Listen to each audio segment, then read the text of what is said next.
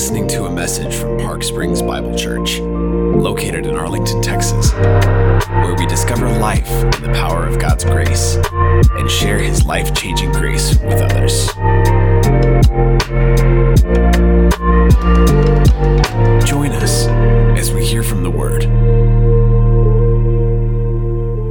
Good morning. This is the last Sunday in our series on forgiveness before we move into Celebration Sunday. We celebrated this morning. We'll celebrate even more next Sunday. In this series on forgiveness, you've learned a lot, haven't you? Just real quick, I want to review some key truths. There's so much we could review this morning with just rapid fire. Here are 5 key truths that we have learned. First, forgiveness is transformational, not transactional, because we pay forward the forgiveness that Jesus brought into our heart by the way that He forgave us. 2, forgiveness is relational because we're always seeking forgiveness with those who have wronged us, but it's also releasing because we're allowing God to do justice, remembering that we will never be asked to forgive more than we have been forgiven. Truth number 3, sometimes forgiveness seems impossible, especially with repeat offenders. So we pray for God to give us strength and faith as He uproots mulberry trees and He moves mountains in the hearts of those who have wronged us and in our hearts as well. Truth number 4, forgiveness is healing when we recognize that the one who hurt me cannot heal me, but the one who can heal me is the one who died to save me on the cross. Truth number 5, last week when Jared preached, forgiveness is based on how Jesus set us free from the decree that was against us. And now, as a church, we can practice Jesus' love with each other because he who has forgiven much, what? Loves much. So, are you leaning into all these principles, walking them out in some of the relational complications of your life? I was waiting for some yeses. Is it hard to do that? Now I got some yeses. The truth is, as you walk out these truths and begin to pray about how God might want them to look in your life in the context of particular relationships, you're going to keep bumping your head up against the same stubborn truth. And that stubborn truth is, this is hard. It's messy. Reconciliation, forgiveness, healing, it can be very messy, and in part because we're messy, anger comes back, unforgiveness comes back, bitterness comes back. We say things we wish we wouldn't have said to that person that we thought we'd forgiven. And then on the other side, that other person still resents us, or maybe we just feel like we're walking on eggshells, or there's so much dysfunction in that place where we want to see change that we say, Lord, I can't even get out of the batter's box, much less get to first base. So what do you do with all this messiness? How do we walk out these truths on forgiveness when things are messy and hard? And I think that's where the story of Joseph can help us. So please turn to Genesis chapter 50. We'll be starting in verse 15, Genesis 50.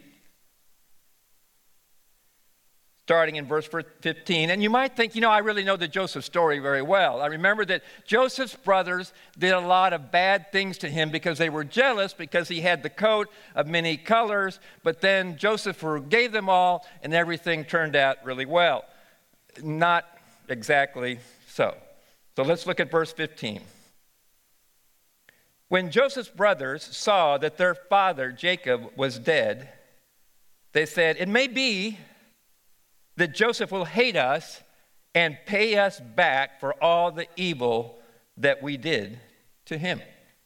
Now Jacob, Joseph's father, had come to Egypt with the brothers and their families and their kids and all their possessions 17 years ago. 17 years have gone by, and you would think that now things are good.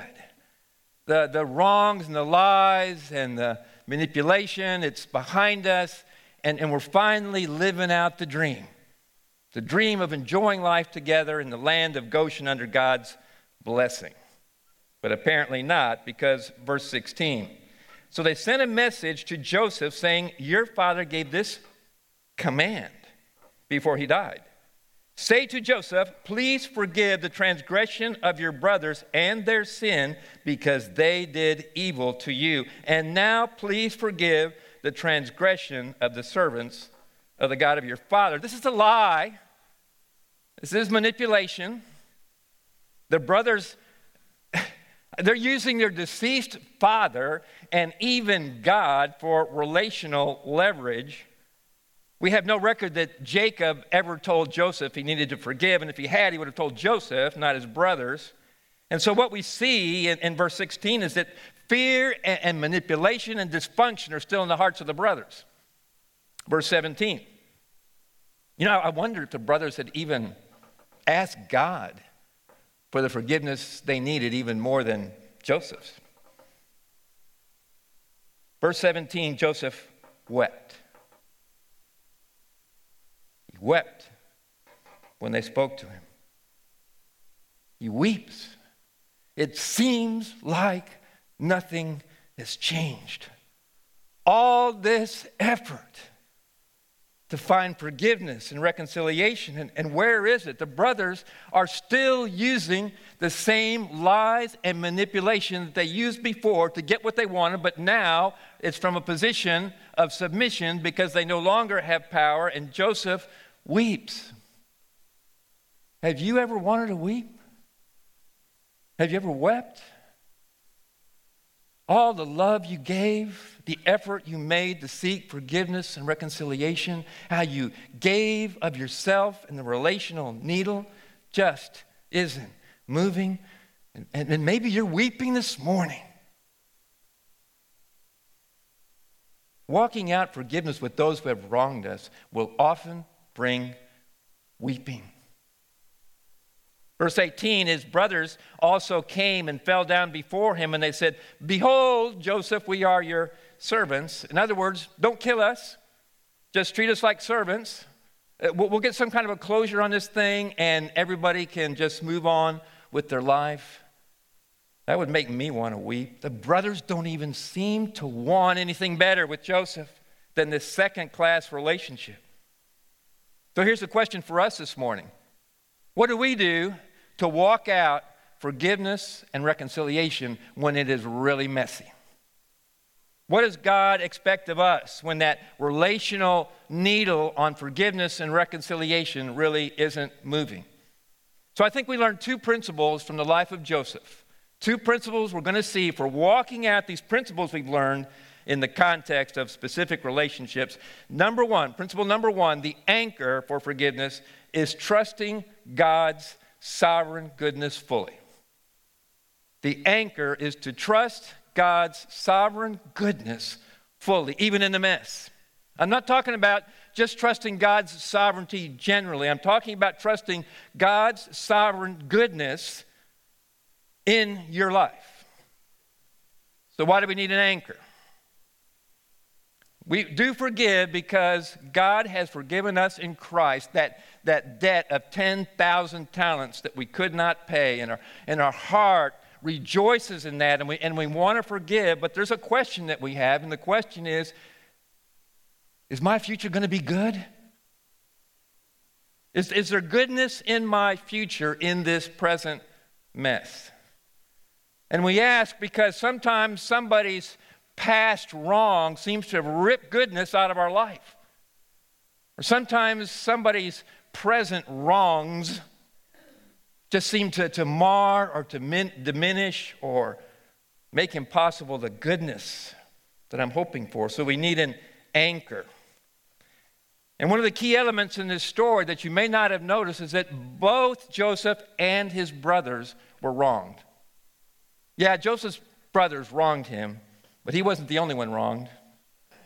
Joseph's brothers were wronged by one of the deepest wounds that anybody can suffer, and that's the favoritism of Jacob. The pain of knowing that Dad doesn't love me as much as he loves Joseph. Let's jump back in the story to Genesis 37.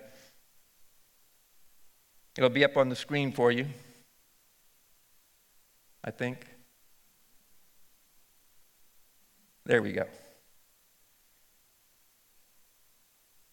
Now Israel loved Joseph more than any other of his sons, because he was the son of his old age. And he made him a robe of many colors. But when his brothers saw that their father loved him, Joseph, more than all his brothers, they hated him and could not speak peacefully to him. Can you feel the pain of the brothers? Maybe somebody here knows the pain of what it is to be the less loved one or the unloved son or daughter. And Joseph's family is just a mess. It is a mess of rivalry and infighting and people vying for power and for dad's favor. And so here is his family tree, as it were. So Rachel and Leah are Jacob's wives. They are sisters. That's always a bad idea. Leah has 6 kids, and then we have Zilpah and Bilhah, who are sort of surrogate moms. And there's the names of all the kids there. I'm not going to go into that except to say that there were 4 moms and 12 sons. This is going to be a train wreck, isn't it? Yeah, it is a train wreck. So Jacob loves Rachel more than Leah. And Leah is jealous of Rachel's physical beauty, and Rachel is jealous of Bilhah's ability to have 6 kids, and Zilpah and Bilhah get co-opted into a baby war. There's a baby war in Genesis 30, and they are sexually abused and dishonored, being co-opted in that. And Reuben is the firstborn, but Dad Jacob doesn't seem to like him much. And Reuben and Simeon, Levi, and Judah, they're the big 4 brothers. They're running the show. They're running the family business. They're out there making money, putting sweat equity into the family business, and they are not about to let little Joey run around in his colored coat. It would be like, he got the red Corvette convertible on his 16th birthday from Dad. No, this is not happening. He is not going to rule over us. Now, I don't care about those dreams where our sheaves of wheat bowed down to his sheep of wheat in the field. And I don't care about the dream where the sun and the moon and the 11 stars bowed down to Joseph. No, it is not happening. He's not getting everything we work for.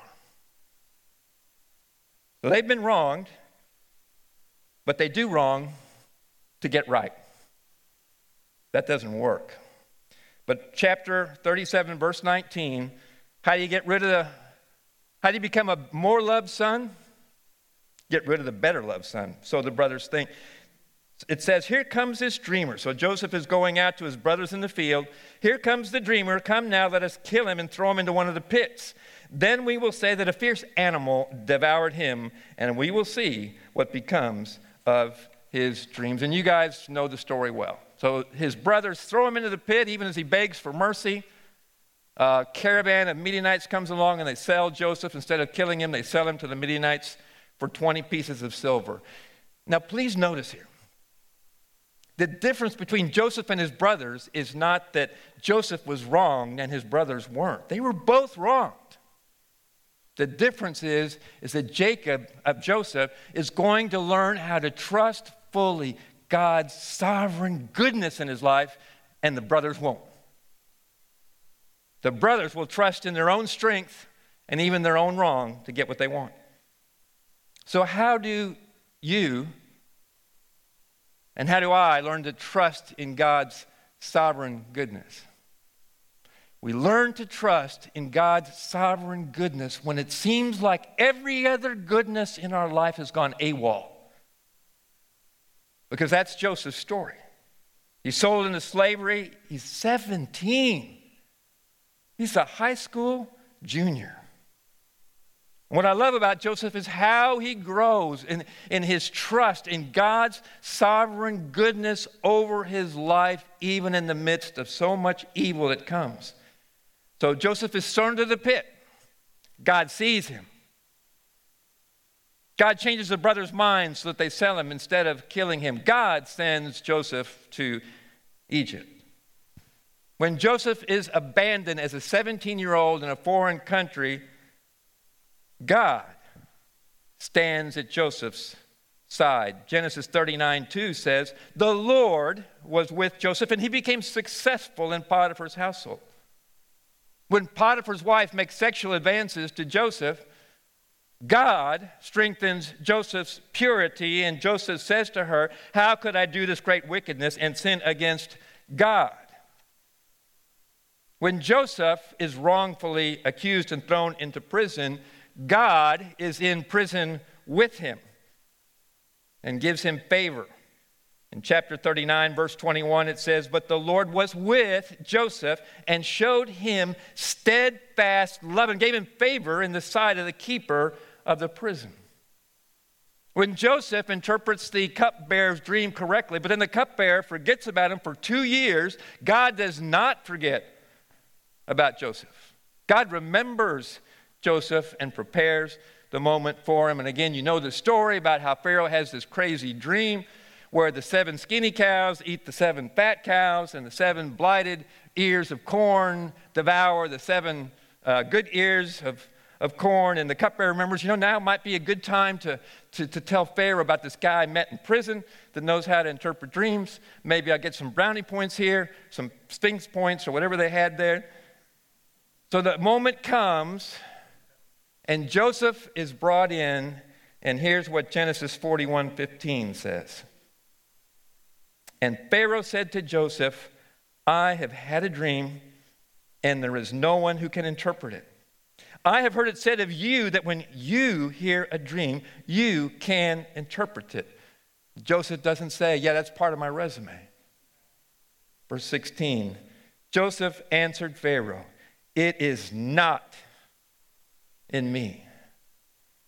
God will give Pharaoh a favorable answer. God will do it. God will do it with the same sovereign goodness he's been pouring into my life for the last 13 years. Joseph interprets the dream. He presents his plan, survival grain plan, and then Pharaoh says to his servants, can we find a man like this in whom is the Spirit of God? In a recent book called God Shines Forth, the authors say, the God you know is the God you show. That's what's happening here. That's your life too and my life. The God we know is the God we show when you're thrown into a pit, or you're wrongfully accused, or you end up in jail, or you do good for somebody and then that somebody forgets about you. We learn to trust in God's sovereign goodness when it seems like every other goodness has been ripped out of our life. And for Joseph, he had specific faces and names, but sometimes, and maybe you're one of these people, sometimes we might say, for me it was just a kind of a combination of people and events and forces and decisions, and it just kind of happened, and I don't know how I could ever find God's goodness in this. We all recognize this photo, don't we?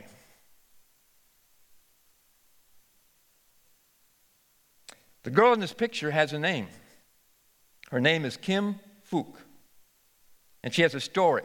Maybe some of you know her story. You've seen the documentary about her. She's written a book called Fire Road, The Napalm's Girl Through the Horrors of War to Faith, Forgiveness, and Peace. So that's a little girl that would seem to have utterly no hope of God's sovereign goodness. In fact, some people might say, well, that just shows there's no God. Not so. Kim survived her napalm burns. They still cause her a lot of pain today. Her back is just a mass of scarred tissue. I decided not to put that image up this morning.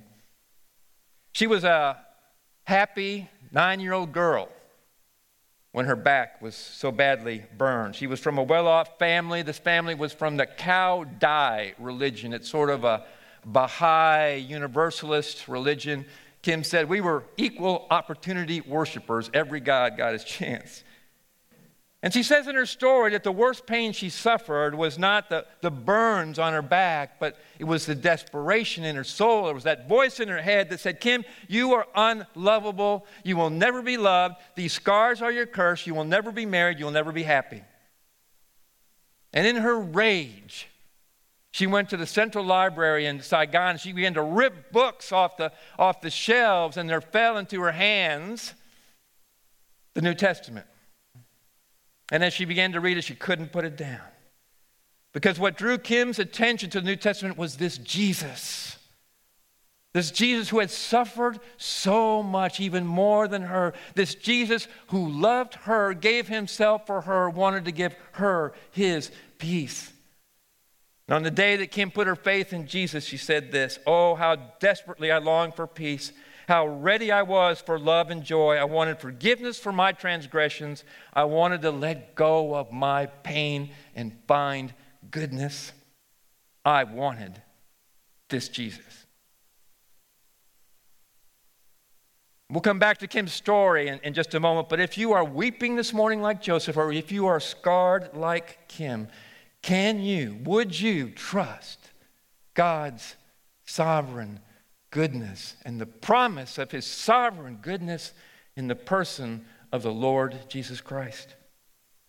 Romans 8:31 says, if God is for us, who can be against us? Christ Jesus is the one who died. More than that, the one who was raised, who was at the right hand of God, indeed interceding for you, for me. Who can separate us? What can separate us from the love of Christ? So if God's for us, why don't we trust more fully in God's sovereign goodness? I think there's two reasons, two obstacles. Obstacle number one is this. We trust more in the goodness of our dreams than we trust in the goodness of God. You have dreams, I have dreams, Kim had dreams, Joseph had dreams. We want a loving marriage, a beautiful family, successful career, financial security, all good. But sometimes we let the goodness of those dreams overshadow the goodness of God. We trust more in our dreams than we do in him. And even Joseph, when his dreams were finally fulfilled, they were not for his exaltation, but rather for the exaltation of God's goodness flowing through Joseph. Obstacle number two. We expect to find more goodness from the love of others than from the love of God. You know what produces so much anger and hatred in Joseph's brother, this favoritism? Jacob failed him. He failed his sons. And they think, well, if we can just get rid of Joseph, we will have that love from our father. And they get rid of Joseph, and they don't get the love of Jacob. Jacob just keeps mourning for Joseph. Dear church, at certain times in your life, God, in his severe goodness, will take goodness or let goodness go out of your life in order that you might see that goodness cannot be found in the fulfillment of your dreams. His goodness cannot be found in the love of other people. It will be found in the perfect and beautiful love of Jesus Christ. And I love the way that Michael Reeves says it in his book, Rejoicing in Christ. He says, "For through the gospel, the Spirit has opened our eyes to see not merely that Christ is true, but that Christ is glorious. He is precious, desirable, captivating, satisfying, delightful. Joy always comes through encountering beauty, and in Christ is found the highest beauty." Principle number one, the anchor for forgiveness is trusting in the sovereign goodness of God fully. Principle number two, the fruit of forgiveness is sharing the goodness of God freely. That's the fruit of forgiveness. Sharing that goodness of God with others. The fruit of forgiveness is not feeling good about myself. It's not getting closure, although getting closure is a good thing. Joseph's brothers say to him, "Behold, we are your slaves." That's verse 18. Now verse 19. But Joseph said to them, "Do not fear. Am I in the place of God? Am I in the place of God that I would know what to do here? Am I in the place of God that I could somehow make this mess work? The interesting thing here is in terms of political power, Joseph almost is in the place of God, because if Joseph gives the orders, the soldiers will come and he will say, I'm tired of my brothers. I'm tired of all their failures. Just get them out of here. Kill them. I don't care. Joseph says, am I in the place of God? Am I good enough to judge you, punish you, condemn you, kill you? When we put ourselves in the place of God, we will undo the good that only God can do. Joseph's testimony is, I am not in the place of God. Good thing. God is in his sovereign place, and my God, here's my testimony, my God is good, and my God does good, and so I will do good, even in the face of evil. The God you know is the God you show. Verse 20, as for you, you meant evil against me, but God meant it for good, to bring it about, that many people should be kept alive as they are today. Sometimes people do evil against you because they meant evil against you. That's what happened with Joseph's brothers. Verse 15 says it was evil that they did. In verse 17, it says twice it was transgression. It says it was sin, it was evil, it was inexcusable, it was wicked, it was wrong. And maybe you've been harmed by somebody who meant evil. Sometimes maybe you have been harmed by someone who did not mean evil, but they just didn't do well. That's the case of my own father. He didn't mean evil by his addiction to alcohol, but it hurt our family. It resulted in my parents, our mom and dad's divorce. Or maybe somebody didn't really intend anything at all. Kim even says in her story, I wasn't being targeted. I was just in the wrong place when the napalm was dropped. Jenny and I were talking about verse 20, and she pointed out to me something I hadn't seen before. She said, no matter what the actors meant, there is somebody who always means evil against you, and that person is Satan. He always means it for evil. Always. The evil of destroying your trust in God's goodness. Or maybe the evil of not sharing God's goodness with others. His evil always, always, always diminishes the good of God in this world. But here in Genesis 50, Joseph not only trusts in God's sovereign goodness, he shares it with his brothers. And Joseph gets it. He really does. He gets it.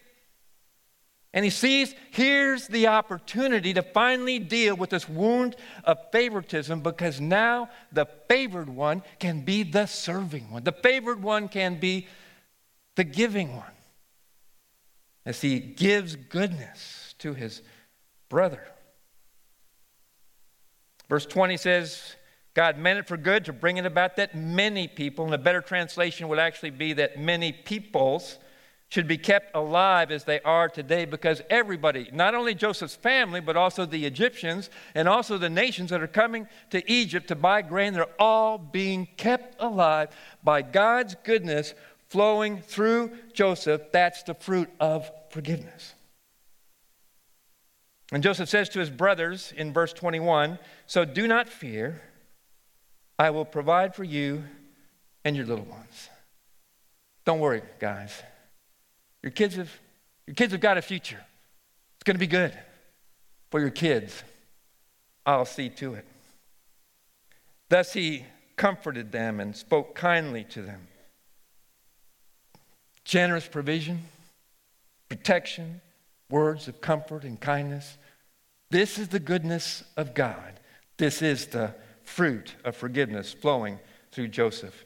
And you know what I would like to know? I really would. I'd like to know how this story turned out. After this, did all the brothers have a good relationship with Joseph? Was there some brothers that were still kind of relationally distant or cool? I mean, how did did this story turn out? But maybe it's better that we don't know, because Joseph is not sharing God's goodness to get a happy ending. Joseph is sharing God's goodness because God is good and God does good, even in the mess. I want to look again at Kim's story for just a moment, because she became a follower of Jesus Christ. She did get married. She did have children. She became an international ambassador of peace, literally known throughout the world for her story. But was that just a happy ending? No. Her pain was constant. And she says this about her own struggle. She says, "For too long I carried around a black sludge of resentment in my soul, and I let it slosh up the sides of my inner world and splash it on innocent passers-by." Anybody here identify with that? Black sludge that even comes up out of us and splashes on somebody else. And the only way for Kim to get rid of that black sludge was to pray for those who hurt her. And she began to do that, following Jesus' words that we pray for those who have wronged us. And she says, as she prayed day by day, day after day, for those who had hurt her, she says, "I was being filled up with something good, with peace and understanding and compassion and love. I was no longer saying that I just wanted to be more like Jesus by his power. I was becoming more like Jesus." The greatest goodness of God that you or I can ever share with somebody else is the goodness of Jesus flowing out of us. You're not going to be Prime Minister of Egypt. You're probably not going to have a public platform like Kim. But every day you have an opportunity to let the goodness of Jesus flow out of you into whatever mess. Jesus is good. And out of you can flow his goodness, his loving, his sharing, speaking kindly, comforting, serving. And all of it, you're not demanding with that. You're not demanding that my story had the ending I want. You're just showing forth the unstoppable goodness of God. Bishop Desmond Tutu led the nation of South Africa through a time of repentance and confession of all the sin and wickedness of apartheid. And he said this. He said, "Without forgiveness, there is no future. Without forgiveness, there's no future."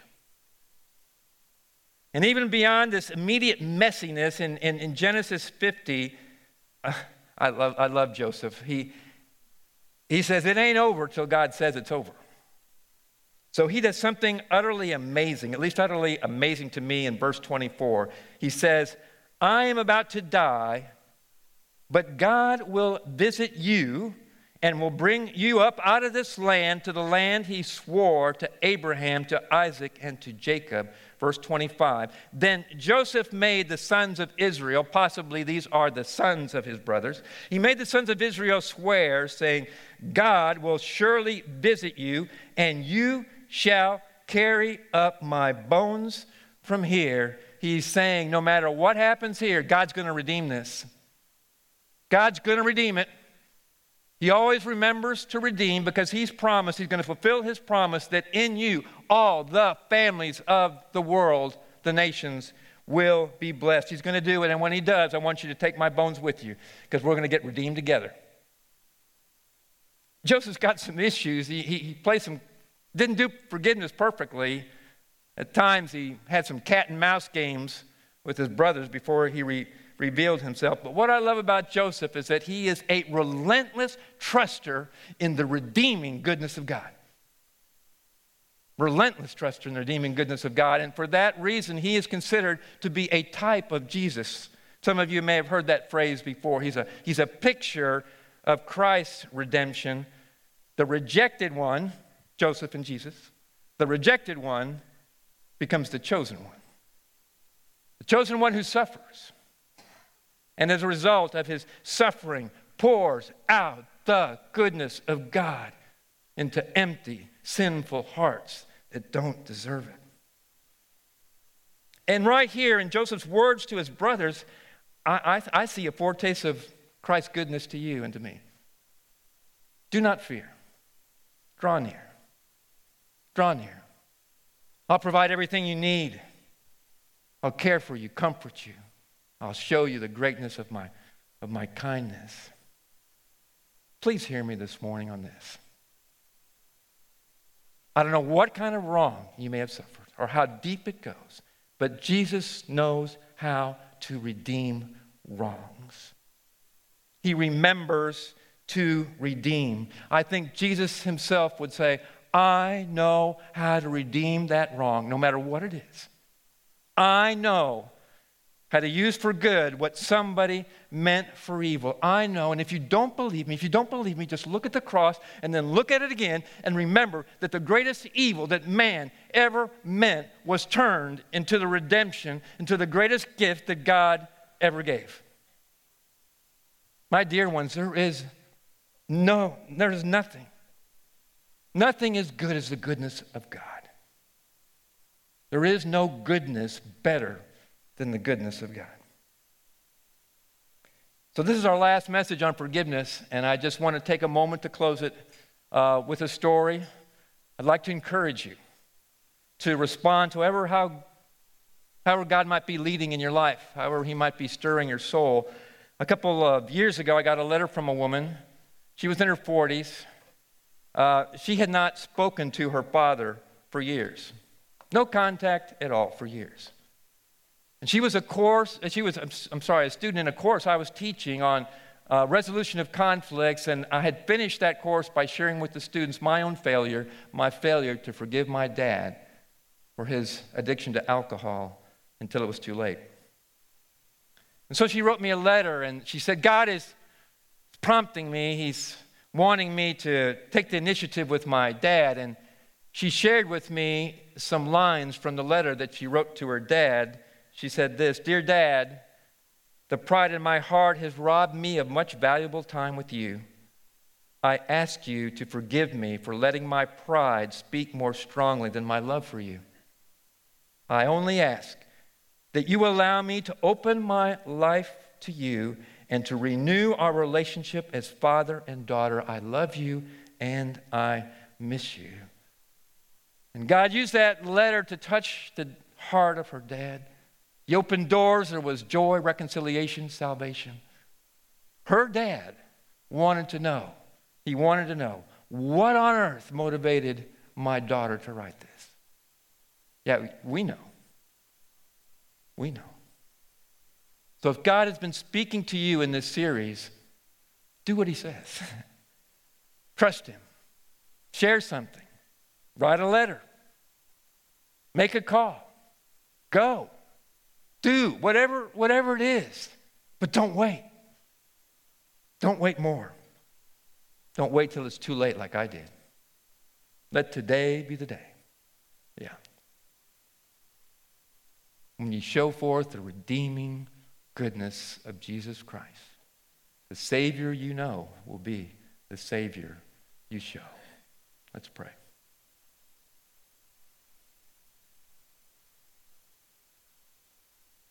Father, sometimes your truth is so powerful because you are so good, and we feel so small and weak, and we are. I am.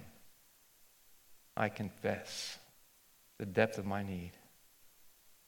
But you take us up in your arms and you say, here's how we'll do it. I will give you strength by my Holy Spirit, and the goodness of Jesus will flow out of you.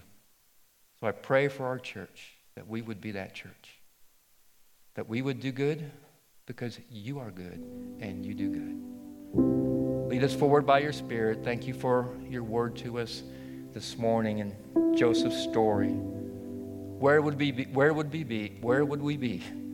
if you did not speak to us?